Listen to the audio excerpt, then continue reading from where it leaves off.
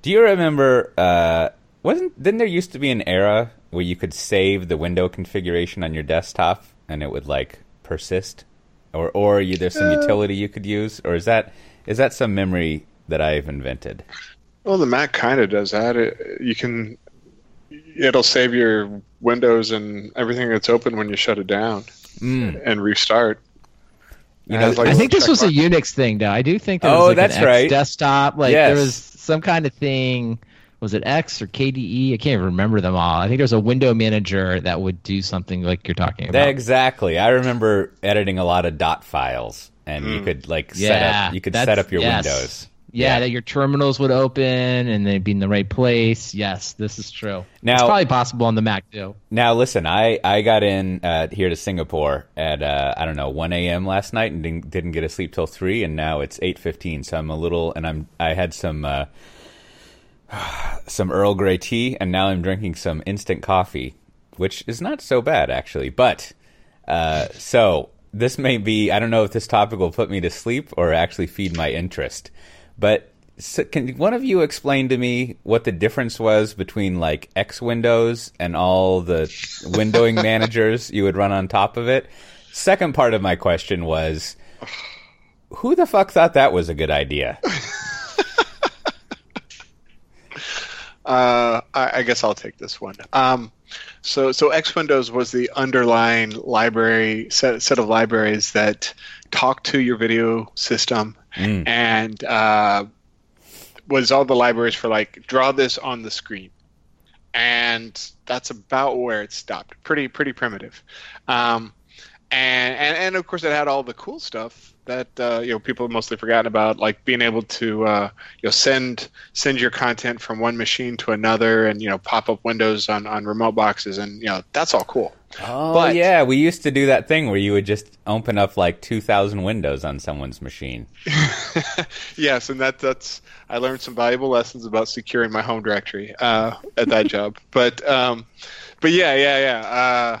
So that X, it was essentially like the library, the set of libraries and command line tools to do that. Okay. And then all the window managers would just talk to that API, and draw, put borders around the windows that get popped up and allow you to drag them around and resize them and all that fun stuff. So maybe the thinking here, and because X Windows is from like the 80s not X Windows, but that.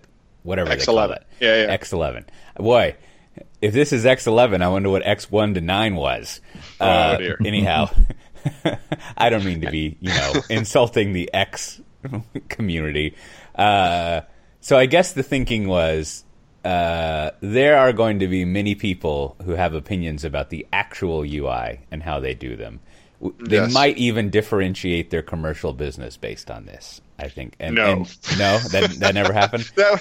No. You're back in the like Unix and Linux heyday, the early days. Like nobody was thinking like the key to our commercialization strategy is being able to put UI. it. Yeah. Well, okay. So they just thought that there would be several different opinions about what the UI layer should look like.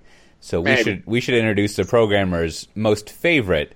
How do you say it? What's that little box in Hellraiser? Whatever that is. The programmer's most favorite Hellraiser box, a layer of abstraction. So there you go. Now we're talking. We introduce that, and then there will be a blossoming of window managers. Much like democracy. Why have one system when you can have multiple that people can optimize? Yeah. They probably thought, we need to compete with the Mac and Windows, and let's do it by having 1,000 different window managers. yeah. And then okay, so I want to close out this topic. With the following question, when maybe we can reopen it like a wound. But like so then there was all these window managers. And they basically all seem to be like, the GUI version of like when I used to log in to like, BBS's, and which was like the spray paint version, of using ANSI art. Like they were all like really dark and super cool. Like what's up with that? How did that happen? Well, probably mostly because like, rather than, I don't know, get to the harder problems of, usability and making things work, people fixate on like, well, let's just make it look cool. And yeah, I mean, I'm totally guilty of it. I had a totally customized Enlightenment, 14 Enlightenment, of course, 15, and Sawmill and Sawfish, and god, boy. so many old open wounds. Thanks a lot, Cote. Well, see, I think there was a benefit. Nowadays, if you're like, a programmer in your late teens or your early 20s, you basically figure out how to configure Kubernetes with all your spare time, right? And then maybe you'll even come up with sort of like some product around it or something like that. Whereas we had this energy sink of configuring our X Windows, our X desktop. So it was much more benign, I think, on the overall industry and our time. But it does seem to live on, though, because the latest release of OS X, right? It has dark mode, which is sort of like, to me, like the great grandfather of one of these features. Somebody's just like, yeah, because that does seem to be the first thing everyone did with any window manager, was like turn everything black, turn your terminals black. So it lives on even now. It lives on with us. Now, Brandon, did you spend a lot of time configuring? Did you ever use the Unix X window? I don't even know what to call it. Is it X Windows, I remember X? it's more in college, right? Because you had to because that was where I remember. That was sort of like, you log into the terminals then, and then it was like, you would want to have it all configured and have all your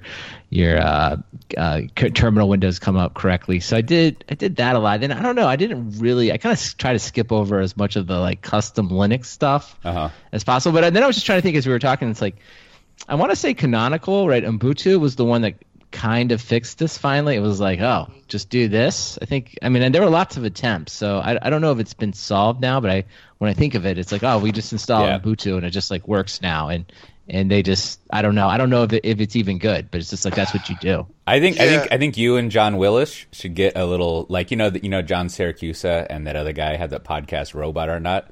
You and John Willis should get a little 5-minute podcast called like Northeasterners Pronounce Tech Words.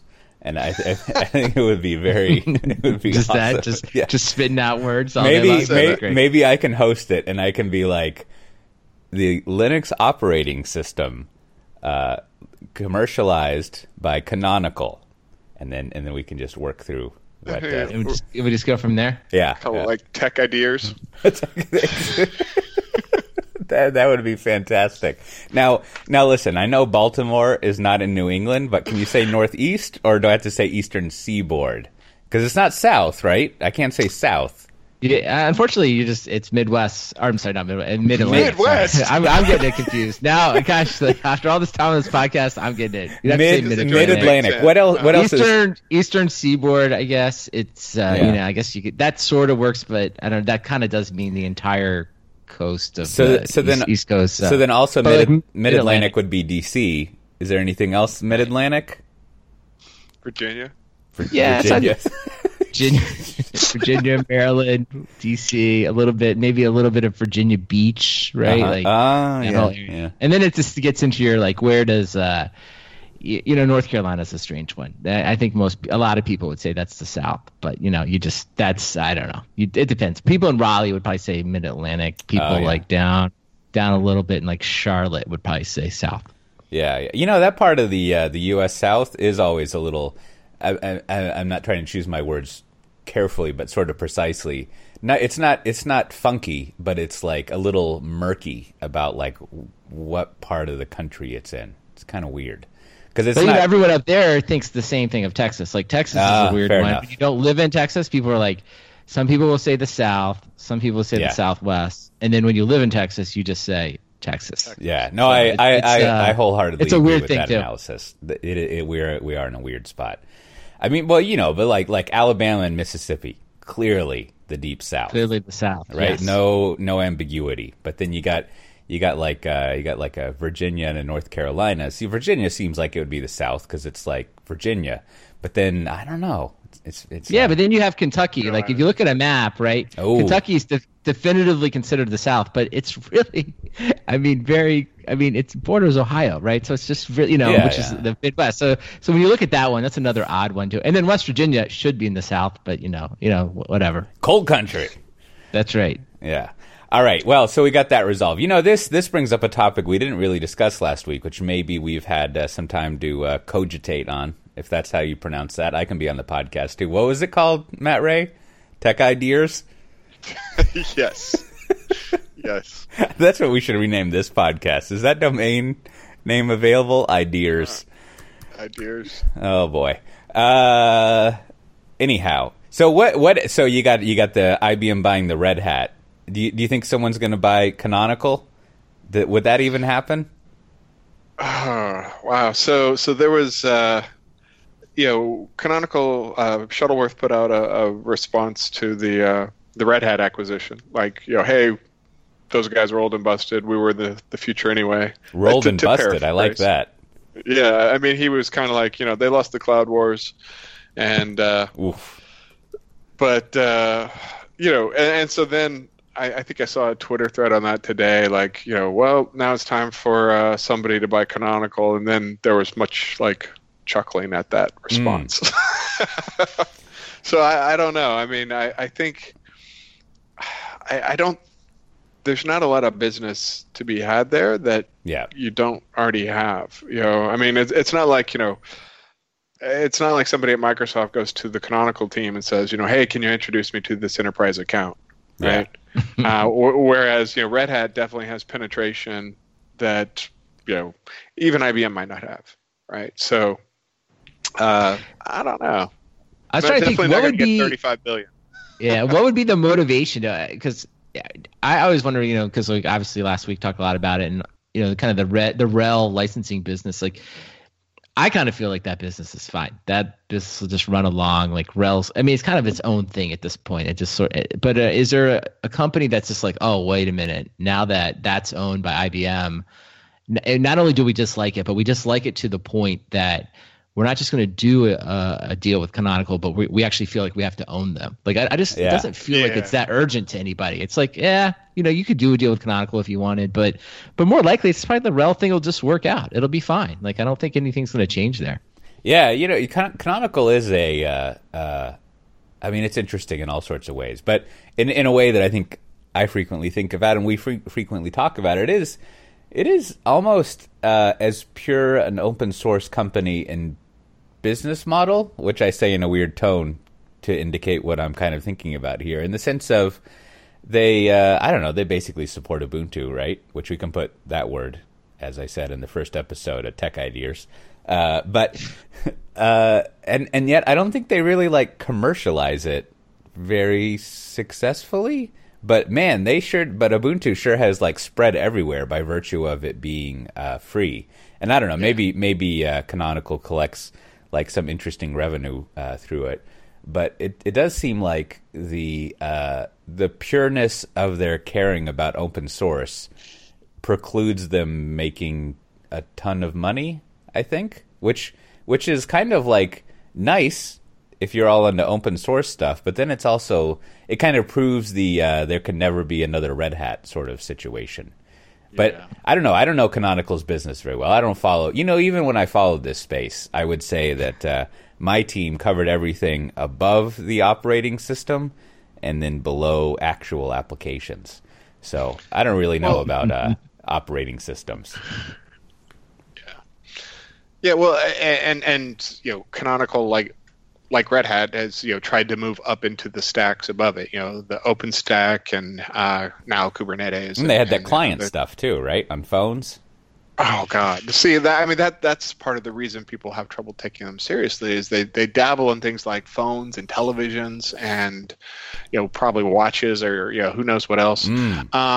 But then And you brought up X, right? They were going to rewrite X11 and spent a fair amount of time and effort on a project called Wayland that after, I don't know, 5-6 years, they finally just abandoned it. Is it Wayland or Wayland?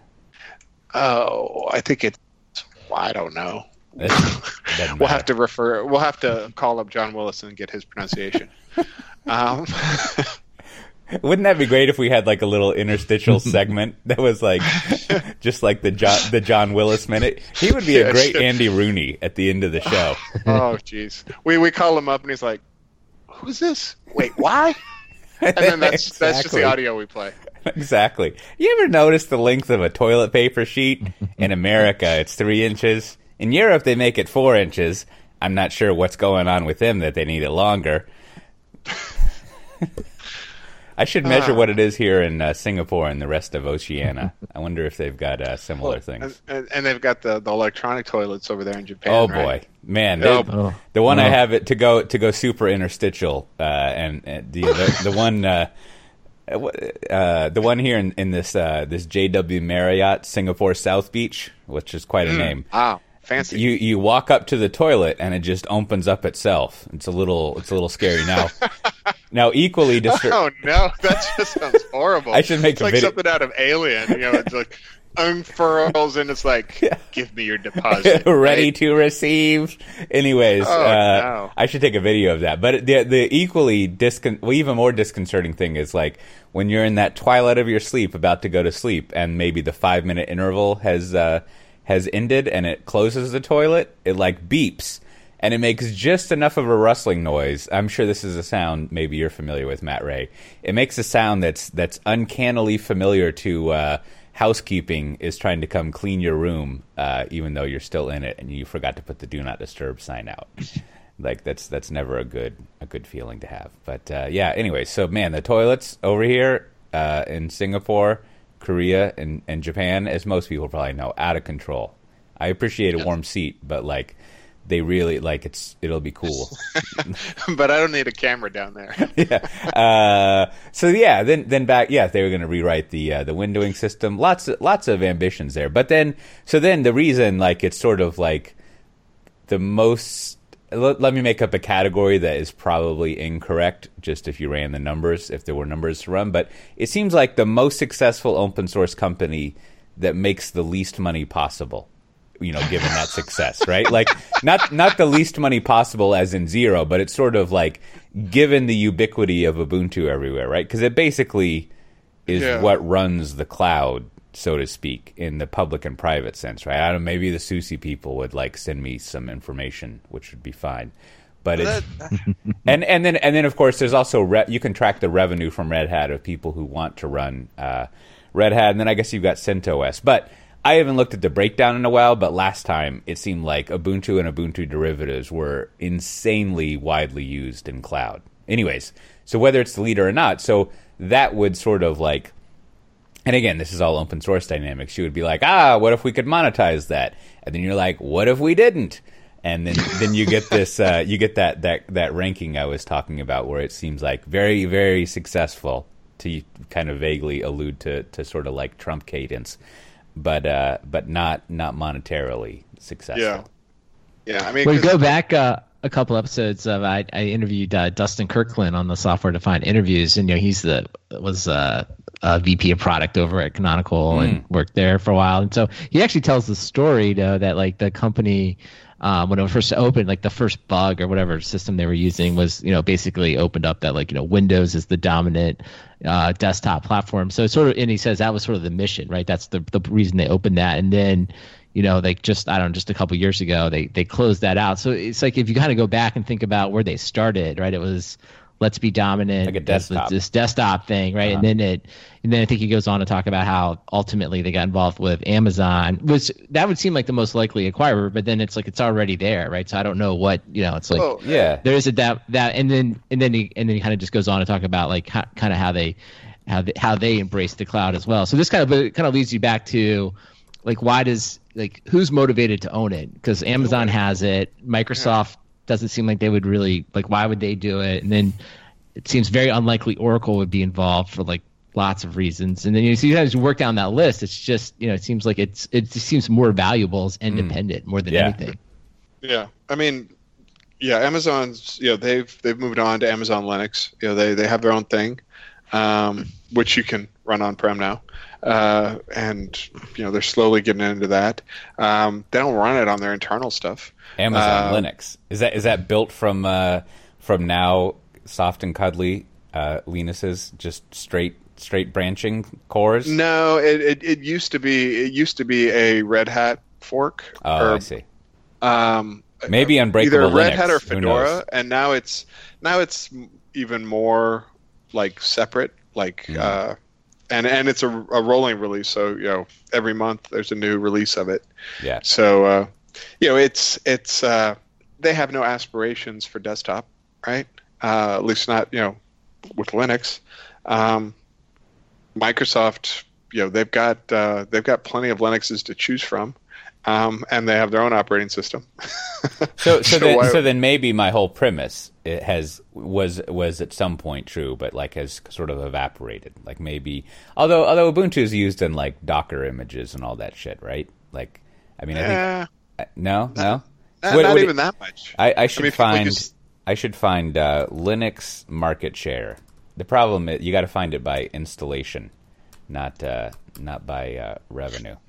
But that's the thing, like this whole move to tools like Docker. Nobody wants a full-blown Linux Docker image. I mean, they might start there. They might start with like, oh, I'm going to do an apt-get install, and oh look, my Docker image is only 800 megs, and then the next batch of people come by and they're like, wait, that's still pretty huge. Why don't we use something small like an Alpine, and then you have the even more hardcore people who are like, Alpine's kind of big. That's kind of where tools like Habitat live, where they're like, why do we have a whole OS here? We don't need any of this junk. I mean, so their market share is not growing. It's not like and I had big hopes for 2018, but it's still not the year of the Linux desktop, right? So. Oh boy. Maybe IBM can make it happen, but I don't see it. Well, yeah. Anyways, interesting. One day we should get maybe on interviews we should get a panel of former Canonical workers and ask them what that's like. That would be a fun book. I'll write that after my son WTF book.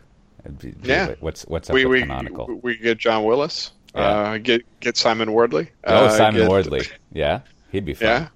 Yeah. Well, so he's very public about taking credit for Ubuntu on AWS. Right? He's like, Red Hat sat on their thumbs and we went for it. Yeah.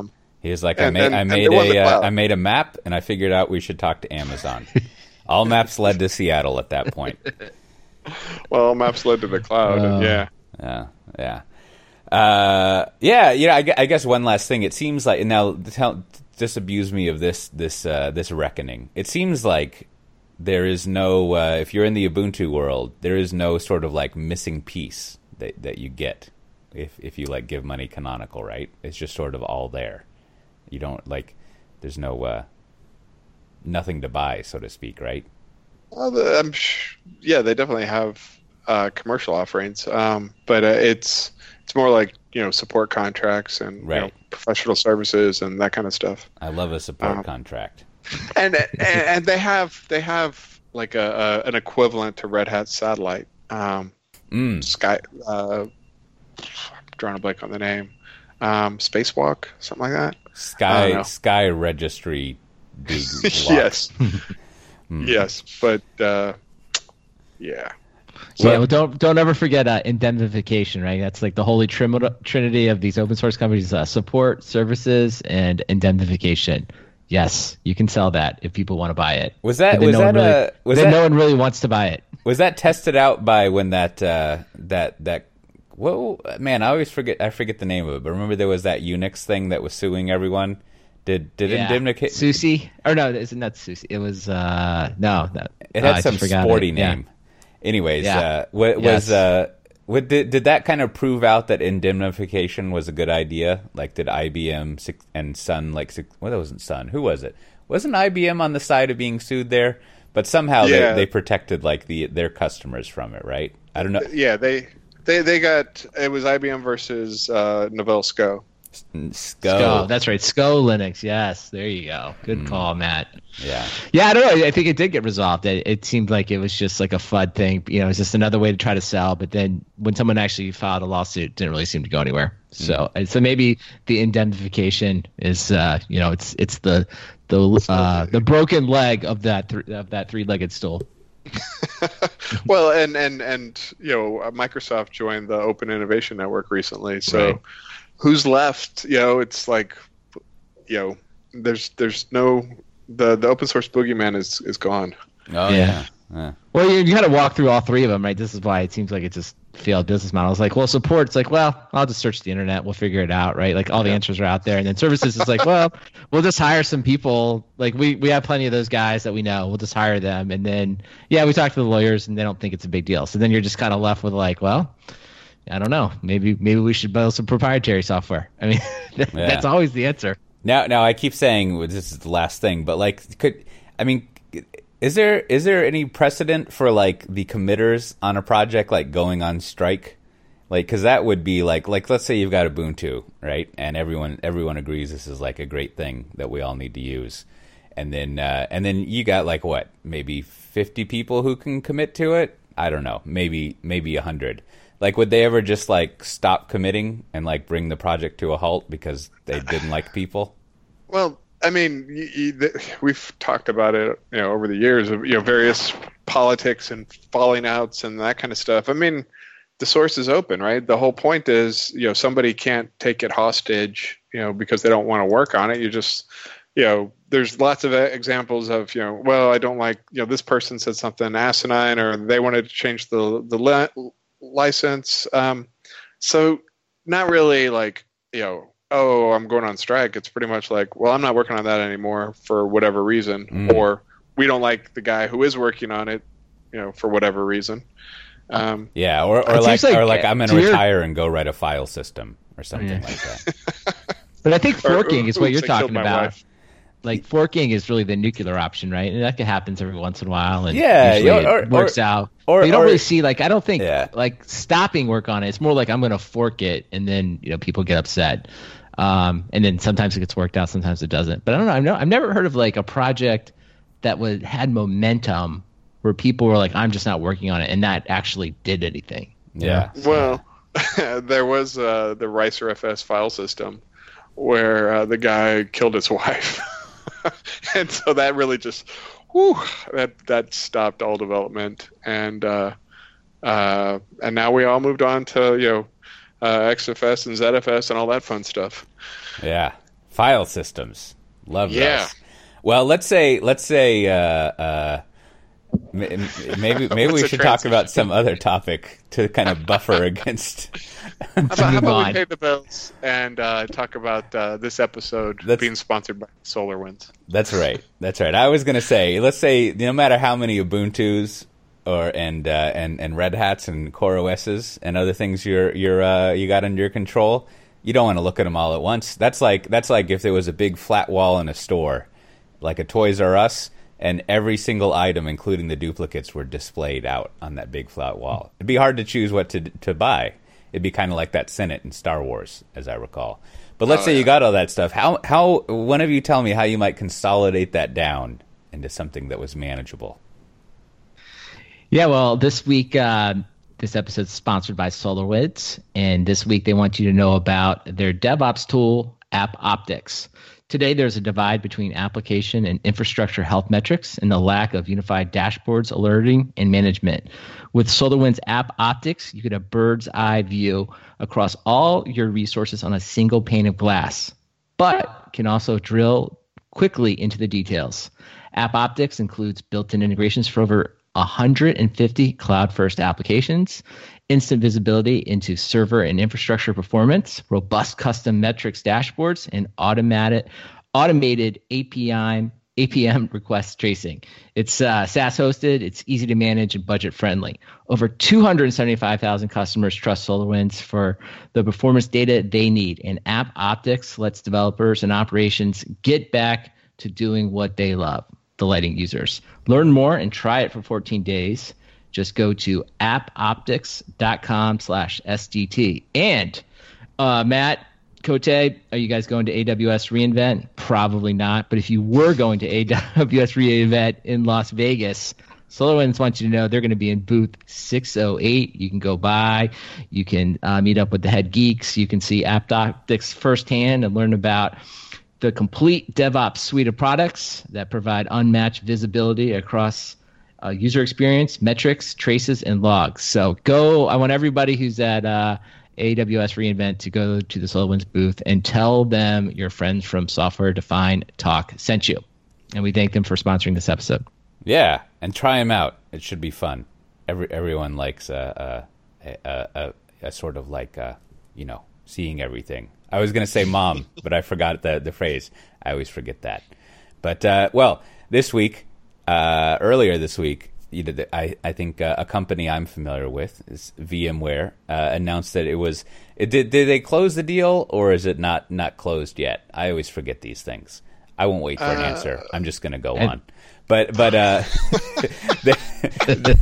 they while I was gallivanting about here in Oceania, they said they were buying and or bought Heptio, which I think Brandon and I discussed in some previously members only podcasts, right? Like a press release from them. Is that right? We did. Yeah, it's in the show notes. So everyone should go listen to our early take on Heptio and see if we were right or wrong. So listen, I was taught by Senior Vice President Dave Johnson, who was a fun educational person to work for back when I did M&A, to not talk about acquisitions where you eat, so to speak. So I don't have much to say on that topic, just because it would be weird and awkward. But more broadly speaking, I'll ask one question, and then one of you can talk about the details. Does this mean we are in? I'm leaning over like Larry King. I have no suspenders though. But does this mean we are going to see a snatching up of all the Kubernetes startups out there? What's y'all's wet fingers in the wind on this? What's your feel? I don't think there's a whole lot of relevant ones left. I mean, Microsoft grabbed Deis last year, and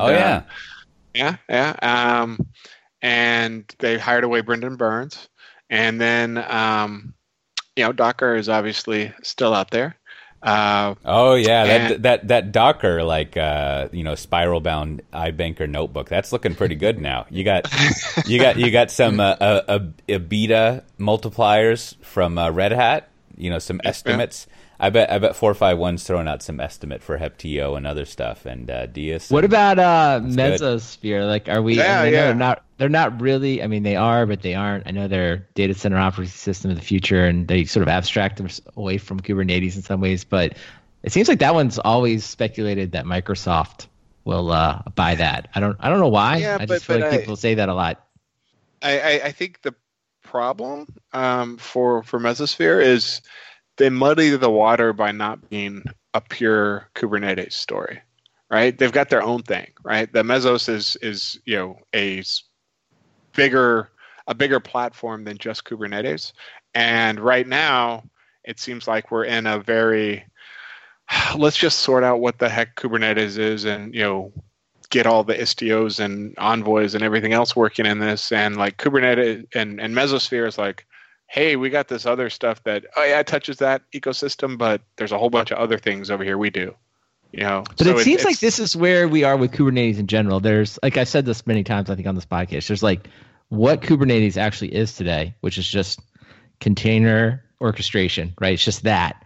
But then there's like what people write about it, and it's sort of like this, it gets bigger and bigger when you read the articles. It does more and more. Kubernetes is going to do, in fact, I even saw, in O'Grady's piece, he sort of, kind of talks to like it is the container, right? It just seems to be, it's like kind of words start to matter here, where it's like, wait a minute, Kubernetes today is just this very, relatively contained piece of functionality, but then there's all these sub projects that I think people just equate with it, right? And then people sort of just project onto it like it does all this other stuff, which it will. I mean, this is what I always talk about, is like there's this vision of what this Kubernetes platform could become, right. But it's still like so undefined that like all these companies that are buying things, like they're just going to have to be part of the race to build out like, if you will, the development platform, all the other tools and systems to really make it a full blown platform. I mean, to me, that seems to be what's happening here. Oh yeah. But if you want to make it a platform, you're like, you know what, we're going to make an opinionated version of Kubernetes.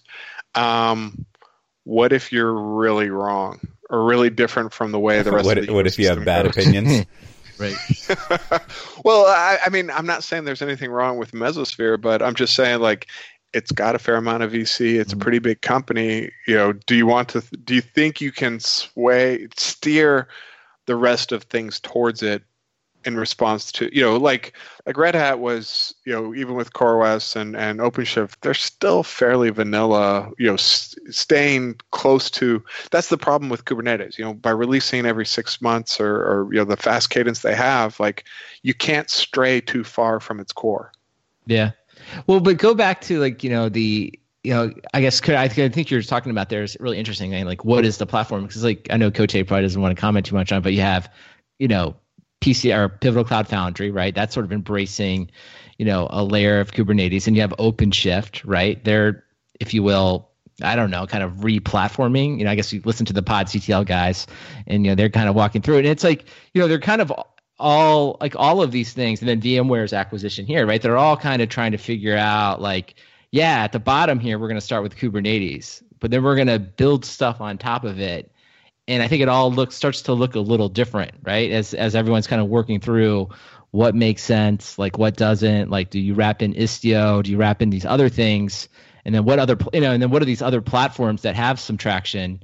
Like, what do they do? So it, you know, I guess when you kind of get to that layer, right? It just starts to look really messy. Like, as to, like, what a developer is supposed to do, like, on the third day, right? They're like, I'm building something, I'm building my REST APIs, and I'm kind of putting in containers, but, like, now exactly how do I make it work? It's like, now you're gonna have to really go dive into each one of these platforms and figure out what makes the most sense for you. I like the core activity of developers. Build REST APIs. I'm gonna need 3 months for that, which is probably. But I was like, today, I just happened to be at a conference today, and I was listening. So there was a talk on container security, and then there was a talk on that's what it was. It was like rebuilding the API, right? It was like something like I don't know, it was like untangling your API or something like that. And it's like there's kind of like no overlap. It's just interesting because it's like there's no overlap between the talks. The guy just kind of gets up and gives like the standard. I mean, a good talk. It was actually a very good talk, but just like, hey, like, you may have this old SOAP API. Here's how you can make it RESTful, and here's some things to consider, and, you know, all of it. It was very good. It was, if you hadn't heard that before, it was like, yeah, it was really good. But, you know, not at no point is he talking about a container, or, you know what I mean? Nothing about it, right? And then the next talk is about container security. And it's interesting, but it's just like there's this huge divide, right? It's like, well, like, what did the guy that finished the REST API work with? Like, what did he actually do? And how is this relevant to container security? So I don't know. I just feel like that's like just a real confusing story right now.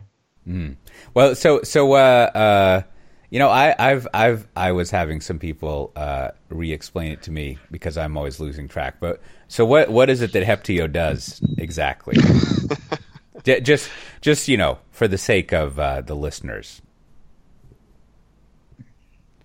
not what they do for listeners, but like what's their business look like? And I don't. This seemed to be, I read. You know, it's funny. I thought for sure Matt was going to jump in there. I think the O'Grady piece, or I think he's the one who says, it's like they're not quite a product company and they're not quite a service company, which is both not helpful, but it's the best description of it I've read. I'm like, yeah, that's kind of right from what I could tell. So it didn't seem like, you know, it seems like they're just making things a little bit easier to use, but it was really sold as services and support, which granted is not a very clear answer, but it's the best I can come up with. Yeah, I mean, they had, you know, the key for them was like, oh, you know, they've got the you know, two of the founders of Kubernetes are here, and people kept saying, well, you know, where's the distro? And they're like, yeah, you know what, we're actually going to make sure that you have a good time on Azure and Google and AWS, and if you run it on-prem, we'll help you with that. And like, oh, so you're going to have your own on-prem distro? Like, well, we'll just run mainline and make sure that you know, is easy to use, and like, where's the products, right? And then they've introduced they have a tool called Buoy that is like a health check for federated Kubernetes, but it's not like it's not. I don't know, if I'm a large enterprise, I'm not thinking now I have my single pane of glass and role-based access controls hooked up to my LDAP or something. It's just another thing for making Kubernetes easier as an operator. What you're saying is it's no SolarWinds app optics. Sure, I'm saying that. But this has the flavor of kind of like one of these Google, Apple acquisitions where there is a company behind it, but they're like, hey, this company has the smart people that we need for like AI or for self-driving cars or for some custom microprocessor architecture thing that they need. And so that part, I guess, if you just make it as simple as possible, it's like, hey, these are the guys that know the most about it. VMware clearly has some plans to build their own platform or expand their platform around it. So maybe they had to pay a lot of money, but in their mind, it's like, if this gives us the guys that are the foundation for building our platform, then it's probably worth it, even if it's a ton of money. Because certainly you're not buying it for the as Steve O'Grady says, you're not buying it for the product or the service, which they don't seem to have. You're just kind of buying it for the intellectual property in this case. Yeah, and so I'm sure I've got a few friends there, and if we poked at them, we could probably hear things like, they're trying to lock everyone in for, multi-year golden handcuffs kind of things. Because they I think they have like 60 people, something like that. And, that's what I read. Finding yourself 60 Kubernetes people, probably 30 or whatever. But, that's not easy to do right now. Well, I'm sure, Coach, I'm sure you don't want to comment on it, but having worked at many companies where something like this happens, like I look forward to the VMware Pivotal, joint positioning, trade show, keynote presentation, where they explain to us how it's all going to work together. I'm sure the slides are being created right now. So that is quite the challenge for any company. Well, there is stuff. There is an official blog post from a co-host of one of my other podcasts, Pivotal Conversations. You should subscribe to it. It's very difficult to put out episodes when I'm out here on the road. We should really replace that with Out on the Air or something. I don't know. But anyways, from Richard Seroder, and he goes over, I wouldn't say it's exactly what you're saying, but it's sort of like the Pivotal take on things. I'll put that in the show notes, or you can just go over to, I'm sure, pivotal.io/blog and read all about it if you're into that. So yeah, I mean, are they going to like dice up Heptio and like half the people end up at Pivotal and half will get VMware emails and, I mean, yeah. That sounds, it's funny. I don't think that's going to happen. I just think it's funny. Like CA just finished this acquisition, or sorry, Broadcom finished the acquisition of CA, and they're like selling off different parts of it. So I had that same kind of metaphor in my mind. It's like, well, there's just some guy with a spreadsheet. He's like, well, you get half, and you get half, and then everybody's unhappy. So that would be it would be funny to see that happen. But I'm sure that's not happening here. do they over at IBM? Do they still do that thing where you get like at us.ibm.com instead of just ibm.com? Not for the. It stopped like last. I can't remember. It stopped relatively recently. So now, if you're get hired on, it's just IBM.com. Oh, that's nice. That's nice. Because a 3-part domain name, that's so like 1988 or something. Like that's just. I saw one recently that gallivanting around what they had. I think this was in Korea. They had that. Remember that .co? Like it would be like my fun cloud dingle. .co.kr. Like yes. At some point people thought that CO was a good idea, which that was fun. Is whoever was doing that really like had this hierarchical mindset, and then next thing you've got like .barber and .pizza as TLDs, and you're just like fuck all that shit, right? Like it's just that's a sign of the times. I don't know what those times are. Is it a harbinger of good or bad times? Beats me. Well, I'll on a level that I more feel comfortable commenting on. even though I'm sure there's more fun stuff to say about buying a Kubernetes company. But you're reading through Stephen O'Grady's post. This is it provides a classic focal point for the overall developers or kingmakers red monk theory. And I think he goes into that sort of well as far as developer interest driving large shifts in I guess tectonic, no pun intended, like shifts in various infrastructure IT stuff. Which I guess, I mean, that's part of the genuine and kind of like comical wonderment we tend to have around Kubernetes. It's like, oh, these developers, they sure do like the Kubernetes, make it important. But it is, I mean, if you're interested in a short version of his typical thing, you can see him kind of wheedling his way through that in his post. And, who doesn't like being told that developers are the kingmakers more than developers? It's a good audience that you have there. So also, I think, do y'all have more to say on VMware and Heptio? Not really. No. No, we're waiting for the slides. We'll just wait for the slides. It's all going to work together. Yeah, I didn't really look around, but it would be nice to see some slides on things. That's always fun.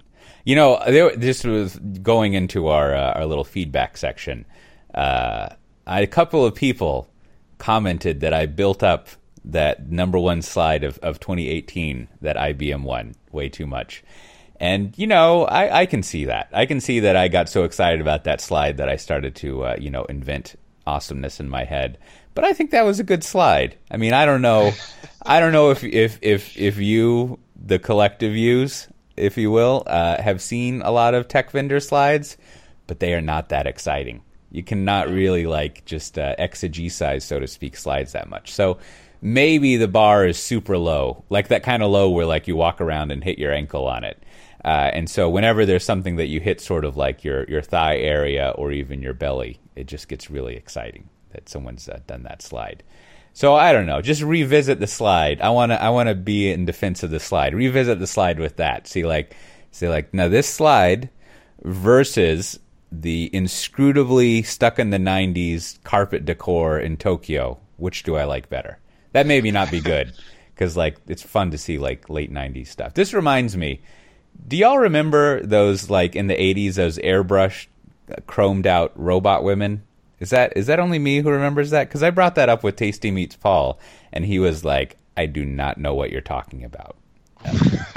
What are you talking about? If you go to Google and you type in airbrush chrome robot woman, right? You and maybe it's because Google knows me. Oh yeah. See airbrush chrome robot women, and you'll see one in a pink one piece bathing suit, right? Very very heavy metal, or maybe that's what do they call that clothing that's just the top T-shirt thing that you wear as night stuff? Anyways, that was a big thing. A heavy metal sort of thing. Anyways, that's I think it was a Japanese artist who perfected that and did the most of it. Yeah, so it was a good slide. Don't see much of that anymore. Yeah, it's a good slide.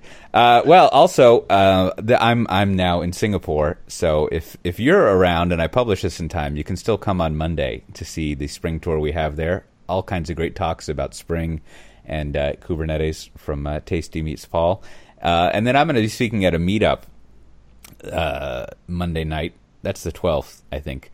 And I actually have a new talk that I'll be giving. I was thinking maybe I should record me rehearsing it, but it's about the culture section of the little booklet I've been working on. I'm trying to figure out what I realized in studying DevOps culture that the thing that I find lacking from a lot of DevOps culture stuff is it's kind of stops at being descriptive. Both descriptive of you got your Westerios model of things, and then it's sort of descriptive of you should be nicer and empathetic and things like that. And I must admit, it doesn't get to but how, what should I do there? I kind of know why now, because it's kind of impossible to find out how you actually do things unless you are the actual people doing it, in which case you have very little time to prognosticate about what you should be doing in DevOps. This is a problem in the thought lording world, is the people who are doing things and know the stuff don't really have time to be the people telling you about it. Yeah, so there is that does tie into a recommendation that came in through our Slack channel. The Humble Books bundle. O'Reilly's put their DevOps books in there, so this is a good chance to pick up a whole lot of reading. But the Effective DevOps book is mostly on the like how to do culture stuff. So out of the books they have, it's the most cultural one. I mean, they've got some SRE stuff, but everything else is fairly technical. I was re-scrolling through that book. You know how let's see, I get them mixed up. You know how Mark Schwartz's most recent book, A Seat at the Table, has sort of like the Git abstract version of it that he wrote. Like there's like the full length version, and then there's this great summary version that you can get. Like I think I need that for the Effective DevOps book, because I was scrolling through it.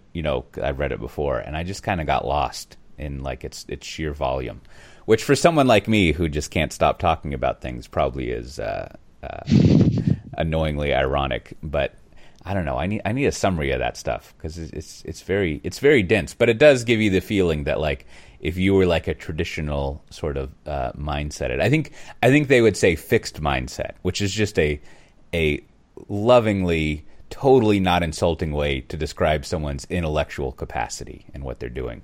But you got your fixed mindset. If you were that kind of person, it might be expansive to read this and figure out what's going over there at Sparkly Core. But I think a summary would be awesome. Maybe I should write a summary, or not.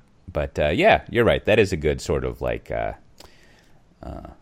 It's almost like is discursive the right word? It's like a novel length version of a manual, kind of going on with what happens. Man, it's thorough. I'll tell you what, in depth. So, are you going to be gallivanting around anywhere after I'm in Devoxx, Belgium, giving a talk on November 15th, Matt Ray? I'm flying to Tokyo next week. I'll be there the night of the 13th through the 15th, but mostly working with customers and not speaking at any events. But if you're in Tokyo and you listen to the show, let me know, and maybe we can catch a beer or something. Find a Chrome robot. They're in Tokyo. No, I'm taking it easy on the events and doing real work. That's good. I was thinking I should do that. But despite that, also on December 6th, I'll be in Warsaw at a meetup. I think I'm going to give my enterprise architect talk, because I realized, I don't know if y'all have experienced this, but in Europe, there's a lot of enterprise architects, and they seem to outsource a lot of the other functions. So when you go in and your whole pitch is that, all those people that you outsource, you want to arrange them into product teams. And you forget to mention what enterprise architects do. People don't like that. So I need to introduce what it is enterprise architects actually do, and hopefully there's a genuine, meaningful function they have in the DevOps Kubernetes world. It seems like there should be, because otherwise, man, that's depressing for them and all their knowledge. And then also on December 12th and 13th, we're going to having a spring tour in Toronto. And I tried to wiggle out of it to focus on work, but it looks like I still need to go to it to, MC it or something like that, which is exciting. But who doesn't like Toronto? Great place. So do we have any show administrativa, Brandon, to go over? Yeah, we do. Sadly, you can no longer buy a T-shirt. But we have a little promotion going, so I will send you a free T-shirt for anyone that is willing to write us an iTunes review and need to be in the United States. So sorry for everyone outside the world. I just can't manage international shipping. But if you leave us an iTunes review and then you send me an email at stickers@softwaredefinedtalk.com, send me your T-shirt size, tell me your preferred color, which is light blue, gray, or black. Tell me the username that you used to write the review, and send me your postal address. Then I will send you one of what are now truly limited edition T-shirts. So it'd be great to get some reviews, because the artificial intelligence of iTunes, it requires reviews. So the more reviews, it really helps us out. So really appreciate it. And I know everyone on podcast asked for reviews, so I want to make it worth your while and hopefully you'll enjoy one of these T-shirts. And then we got a couple other items. We actually got some great feedback this week. So Jay from Ohio wrote in. He asked for 6 stickers for his DevOps team, which of course I sent them off. But he wrote in and says that he usually listens at 1.75 speed and accidentally put us on one-time speed, so regular speed. And Cote, he says, your semi-coherent monologues turned into the drunk uncle that he wished he had. So he says he highly recommends slowing down the podcast for a good laugh. So I told him this is one of the best emails I've ever gotten on Software Defined Talk, and it would be a great review. And he did. He put it out there, so you can actually go see it. It's in the iTunes review section. And then for you, Matt Ray, Craig from Slack tells us that cotton candy is known as fairy floss in Australia. I know. Oh, you already got that. So you got that. And then you guys already hit the other one. Nathan from Slack told us about really one of the best deals I've seen, that Homo book bundle. I did the $15. It's like $15 for like 12 or 15 books. So it's a lot. Get a lot of stuff. So I think it has another week. So thanks for Nathan to point that out. So lots of good stuff happening. And of course, if you just want stickers, just email me at stickers@softwaredefinedtalk, and I will send you some. That's right. I have that. I'm now 2-phone Cote, and I put a sticker on my work phone. Very, very nice. Fits perfectly. Well, this week, Matt Ray, what do you want to recommend to people besides the Humble Bundle? Do you think you italicize a bundle of books, or is that just not italicized? I don't know. Well, hopefully someone can write in and tell me if you italicize a bundle of books. I guess you don't italicize library, but I don't know. What do you recommend? Well, I did get the Humble Bundle as well. I'm excited to, some point get through some of those books. I figured, I'll get around to it. It's more likely to read it on my Kindle than the PDFs of those things that I've downloaded over the years. But as long as I'm talking about reading, Cote, you're in Amsterdam, but hopefully you held on to your Austin library login. Because they continue to have just a tremendous number of ebooks available, and you can have them automatically downloaded to your Kindle. So my pick again, libraries that do Kindle, not the ebooks that I have to use my web browser. That's not useful. Yeah, I feel like I'm in this category of stupid, where like you've told me over the years, and I know that I could get all these free books from the library, and I guess they're not technically free if you're a resident because you pay taxes. But whatever, you got but you got this socialism Kindle, and like I don't know, why don't I use that? What's my problem? Very weird. Yeah, good stuff. Yeah, I mean, I guess I just have memories of the library being fuddy-duddy and funky.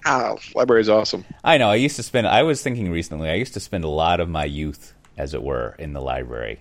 And I love a library. It smells good in there. How about yourself, Brandon? What do you have to recommend?